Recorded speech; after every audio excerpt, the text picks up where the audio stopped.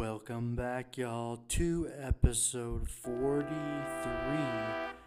of the Zachary Wingate podcast. And what can I tell you other than podcast took a lot of work? Alright, today, what do we got for you? We got some stuff. So sit back, relax, and listen. The one I found in those hot mountains I ain't ever seen. It sure does feel like it's sitting on top of the world to me. Gotta get down to Arkansas. Having so much fun, and it's probably a little bit against We ready for y'all. I am hype right now. Alright, y'all, it's college football Saturday. I randomly have been driving around all over Ecuador to Altavalo, other places, buying things because my wife's friend in town, and I've been driving all over Ecuador, so I haven't been able to enjoy it, but here's what I can tell you. Number one, Ecuador has some great knockoffs that are made in Ecuador, not even made in China. Ecuador makes their own knockoffs. Number two, that was my chair. I'm sorry if that affected you. I'll let that out. Number two, they eat cuy in Ecuador, which is guinea pigs, which is a cute animal, but I just can't ever bring myself to eat it. Number three,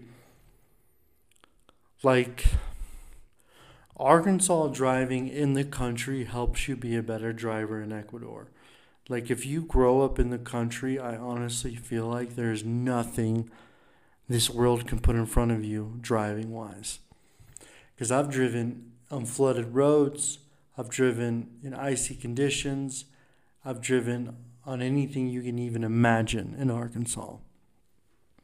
And the last one is, how about that Hog win? Boy, I tell you what, as a fan, you get this point in life where sometimes you're like, if I wear my socks upside down, if I don't do this, maybe they'll win.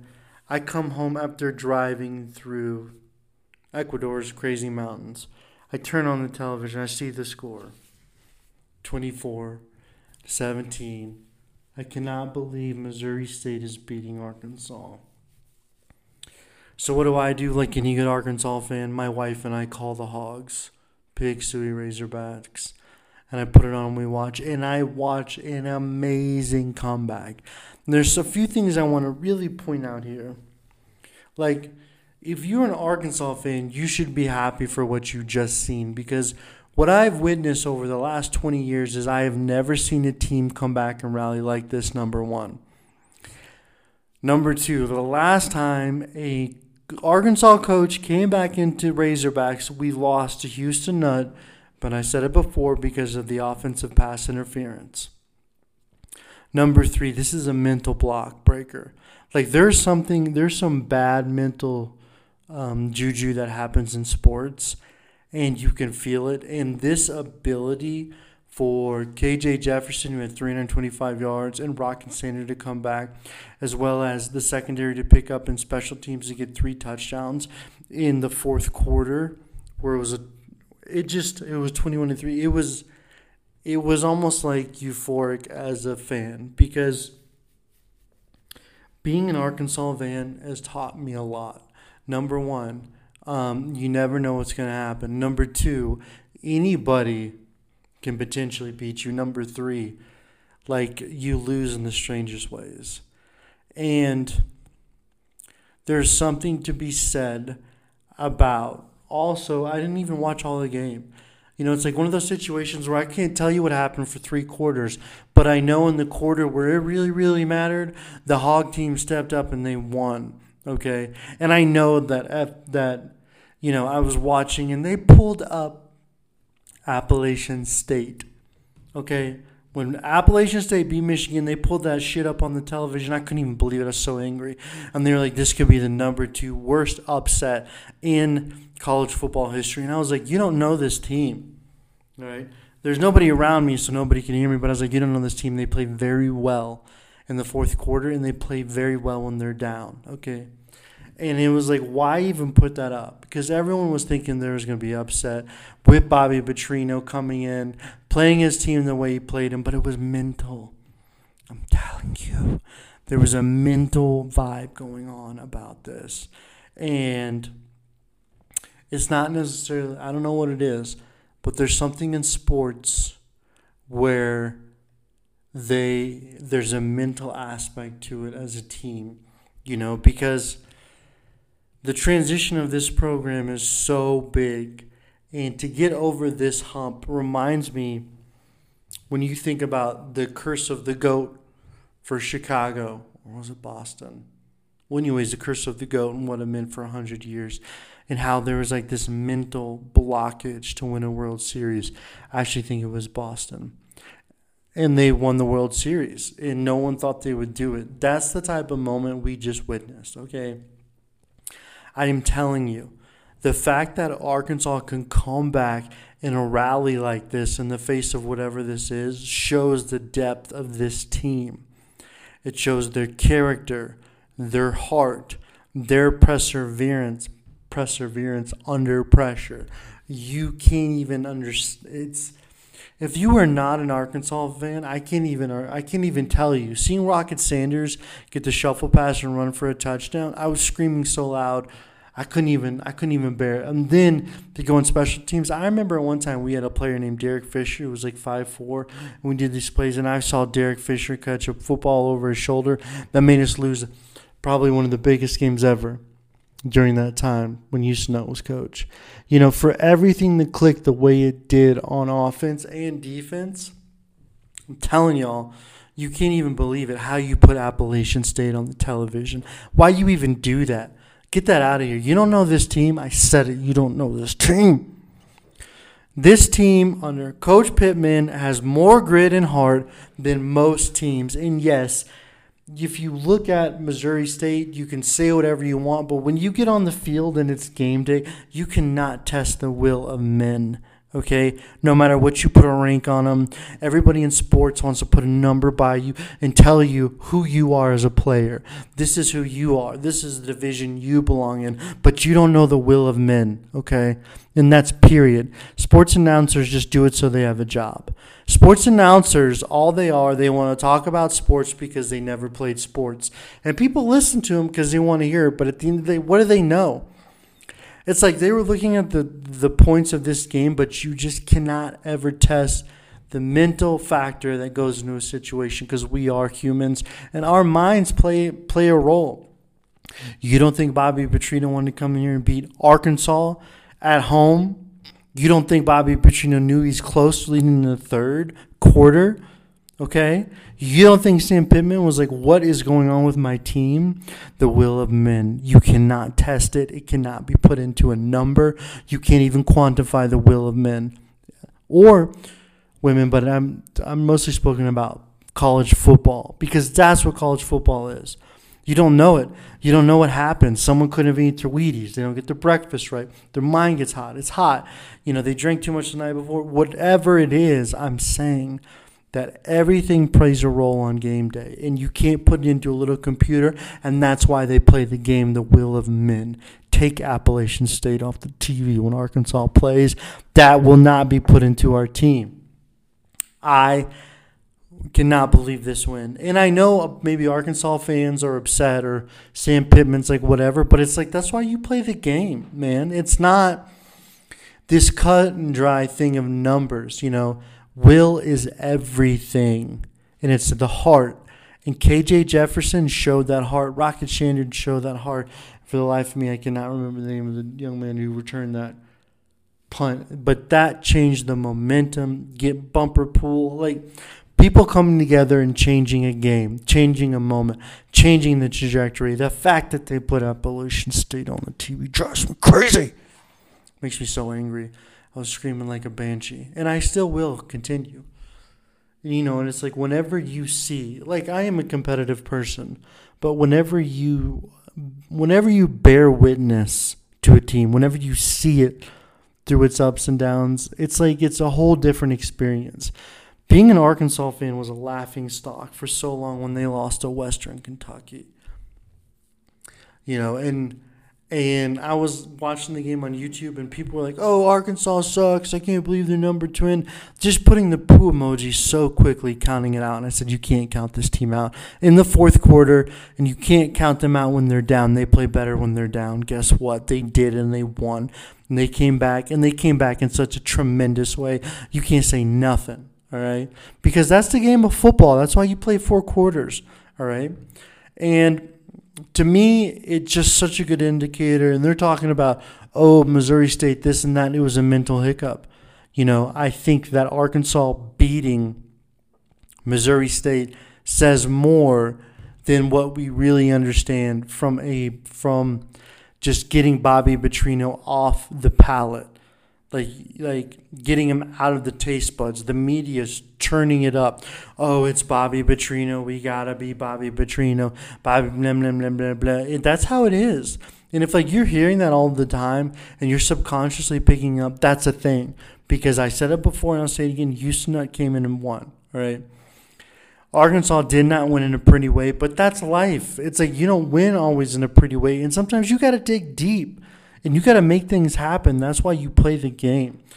Any sports person who's been like, well, let's look at the numbers divided by the data points, because they're trying to quantify it. But you can't quantify it hard. You can't quantify the subconscious pressure of beating Bobby Petrino when he comes into Arkansas and knowing what he is. I mean, Sam Pittman uses Bobby Petrino wins at the Cotton Bowl as a way to recruit. You don't think that gets in people's minds?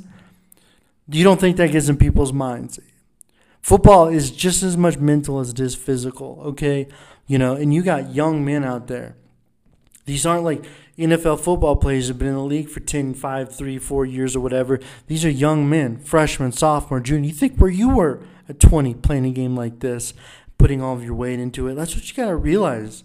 People always want to quantify. I listened to a podcast the other day and said, Missouri State isn't nothing to worry about. I'm like, no, they are something to worry about because there's a mental element to it. All right. I thought I heard gunshots. That's fireworks. The point I'm trying to make is you just don't know. And to me, the heart that was shown in this game is some of the most heart I've ever seen out of the Hawks. And I just want to wish y'all a good night, and we'll talk to y'all tomorrow. Welcome back, y'all, to the Zachary Wingate podcast, where we go 365 days, bringing a podcast to you every single day. Today is podcast 43. It is September the 19th, 2020. Let's get into it.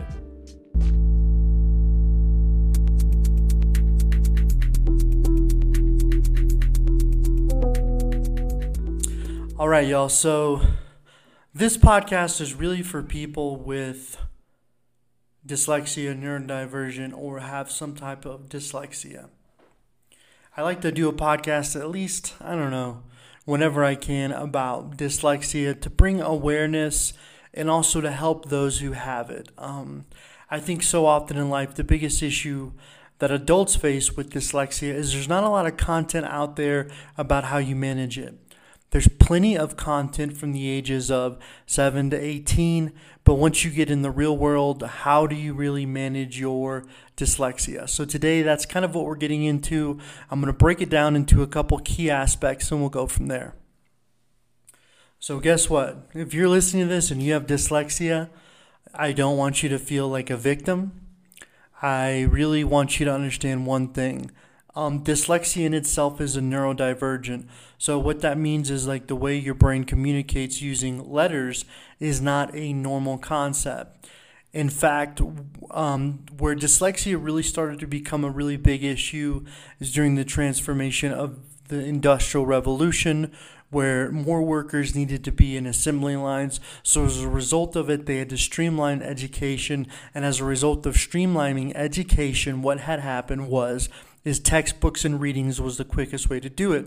Reading is the shortcut to education is a very common expression. So what does that mean? Well, whenever you read something, you're able to process it and you're able to understand it in a much quicker way. But whenever you have dyslexia, obviously that doesn't always happen. So prior to the Industrial Revolution, what we had is the ability to have internships, learn one-on-one, pick up traits, work with your hands, and do different things like that. Dyslexia really is nothing new. It's just a different way to process information. If you can think about it, in all reality, it's just your brain is firing on different cylinders. It's not a good thing or a bad thing. It's just how you perceive the world around you. And as it relates to dyslexia, eventually, the first name of it when it was first understood was called word blindness. And dyslexia in itself is very complex. I've talked about this before. But I honestly think no two people with dyslexia are the same. I think it's almost like a snowflake. Each one of it's really unique, and each person has a different relationship with it. And what's really, really important for people with dyslexia is, first of all, understand that, you're not dumb. A lot of research has been done, and it indicates that the same level of shame dyslexics feel is the equivalent of people in families who partake in incest, which in itself is, it's very shameful. So identify that shame and then process it and understand that just because you have an issue with reading, it doesn't mean you're any less than. You just process the world differently. An example of this is, my whole life, as a result of having dyslexia, I've been, I got held back in third grade. I've experienced a lot of different things. But whenever I started to notice where I excelled is when I got older and challenges didn't stress me out like it did other people, or being told no, didn't worry me the same way. At a very young age, I was a teenager in two bands and I was the drummer, and I was kind of seen as the leader of the bands. I would help book events, I would help call, I would help organize, and a lot of the practices would happen in my house. And I would have two different bands. I would practice with two different bands a week in high school, and I had this ability just to continue being consistent and working hard and allowing my creativity to take over when I play drums. And that really helped me gain a lot of confidence. And I think whenever you have dyslexia, I think the first goal is to initiate where is your confidence. If you could put it on a scale, are you confident enough to deal with issues? Because that's really what it comes down to. And this is why dyslexics take two approaches in school. They either become the class clown or the class bully, because you can either make people like you through fear or make people respect you, or you can be a class clown and make people laugh. And I was the class clown in some sense. So always making people laugh and having them kind of like me was a form of, I guess you would call it trauma conditioning, because as a result of being dyslexic, what I did is I made people laugh. And that's something that's been consistent throughout my life. I feel like humor is a really big part of my personality, even now, but it's a result of that. I feel like there's different aspects like that. If you are asked to read out loud and you can't read something right, but you can make a witty joke in time to make people laugh and not have them think you're stupid, then you've won that battle. And it's really like winning battle after battle after battle when you're in the education system, because it's like you are in a river and you're just hitting all the rocks and you're not smoothly going down like you want to. That's how it is in the education system, It's like there's nothing like being forced to go into special ed and understand that, the environment you're in at that moment is one as a result of your brain processing stuff. And how you battle through that is what's really going to identify your personality. So when people want to use dyslexia as a means of saying why they can't do something, it's really a choice. It's like whether you think you can or you think you can't, you have your answer. So what you really have to do is being able to identify what you are good at. And this is something I say to, talk to parents with kids who have dyslexia. If your kids can be in sports, art, music, anything like that, that's going to give them confidence and make them excel, you got to put them in it, because your kids need to know what it feels like to be successful. Okay? even as humans, we need to know, or as adults, because what happens is a lot of conditioning will bleed over from when you're a kid, and you can't really maintain or understand what to do because you're so forced to deal with your emotions, be triggered, think that you're less than, think that you're stupid, and all these narratives and everything will just stop popping up. And when that happens, you have to be able to have enough control to stop it and say, I'm not going to go down this tunnel. I'm not going to feel stressed out about this. I know that because I have this learning disability, I am not less than, I just learn different. And that's a really important concept to take over, because my whole life, in my 20s, I've talked about it before on this podcast, but it's a message that I want to consistently get out there because I'm hoping that people will find it who need to find it. And the message is, you don't have to beat yourself up. You don't have to think you're less than, it's like, what you really have to understand is the toughest critic on yourself is yourself. The whole world isn't always going to really care what you're going through or what you have to say, but what are you telling yourself? Like, do you even love yourself? How many times do you tell yourself positive things? Like, wow, I'm so happy I did that. Or, wow, I can't believe I'm so good at this. Or, I'm really enjoying this. Or, if you're not going to be able to hold that relationship with yourself, it's going to be really tough to have positive relationships with others. So that's the first thing you have to do is really, really understand where you're coming from with it. Like, how are you processing it? And another thing is being able to lean on your community, finding people to talk to about it at first, understanding it, and being a self-advocate. When I was younger, I used to when in college, I would go to all my professors and say, look, I am dyslexic. Okay, I may not be your best student, but I still will work hard and show up the best I can.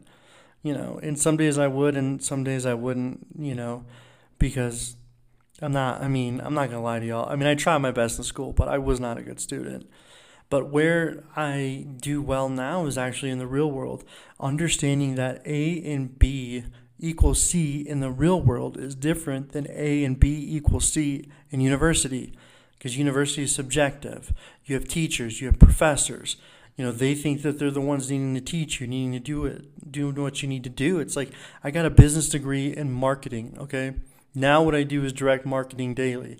And if you were to teach a class on it, I wouldn't sit back and have you read textbooks or understand. I would actually make you do it, And it's like, I was in a marketing class one time and the teacher actually asked us to make a product.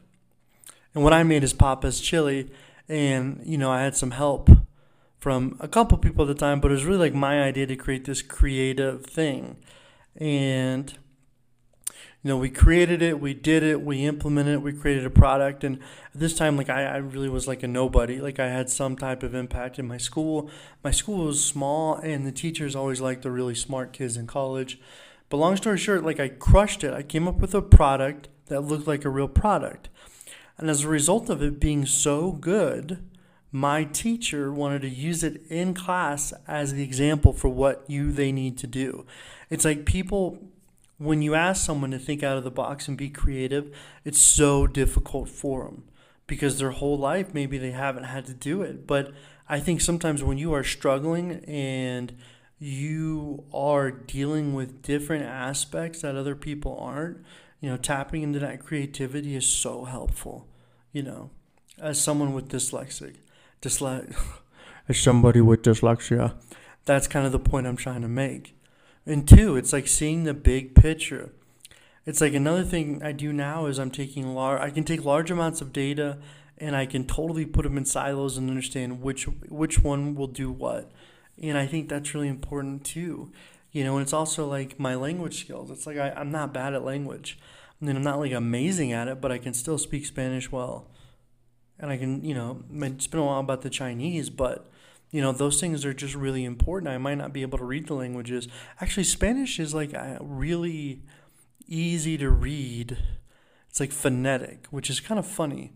Sometimes when you look at words, some of them are different, but it's really interesting how it's phonetic. And it like reminds me of a story about when I was in China and, I was in a band and the drummer was named Do Tao, but at the time I couldn't say it, so I just called him DT. And what I found out later on is that DT was dyslexic as well, and he couldn't read. And so what his mom did is every day she would take him to a music program after school, and he learned how to drum there, and he became a phenomenal drummer. And he played with a band called Dequai, and Dequai is like the most famous band in Lanzhou when I was there.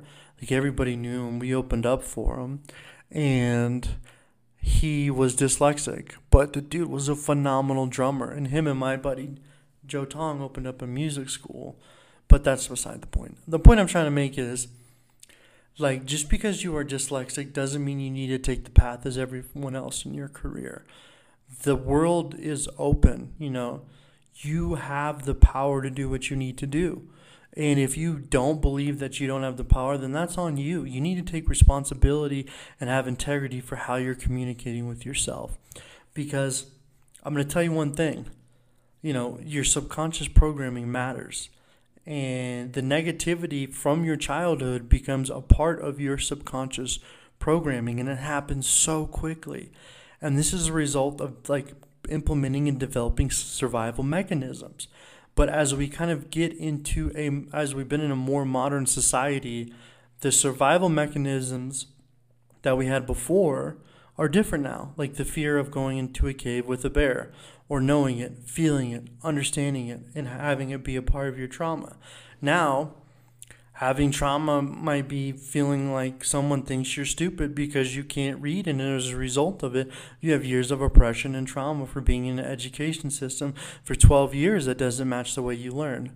I wonder who that sounds like. The point I'm trying to make is you got to be aware of it, you know, and it's like if you, like the University of Austin did this study on the majority of people in jail. What is the consistent commonality of them all? And it's being illiterate. You know, not being able to read really results a lot more into criminals and those types of things because they feel like outcasts of society. And education really is the pathway to a better, I think a better environment. You know, I was lucky enough to go to a non-traditional school, and as a result of it, I think that's why I don't have the same stigma as I might have if I went to a normal school. So if you're dyslexic, keep your head up, keep chipping away at the old block, and you'll get it. You know, you have the ability to do what you need to do. You need tenacity, persistence, and keep a positive mind. You know, and there's always tomorrow. All right, y'all, that's all I got for tonight. Have a good one, and we'll talk to you tomorrow.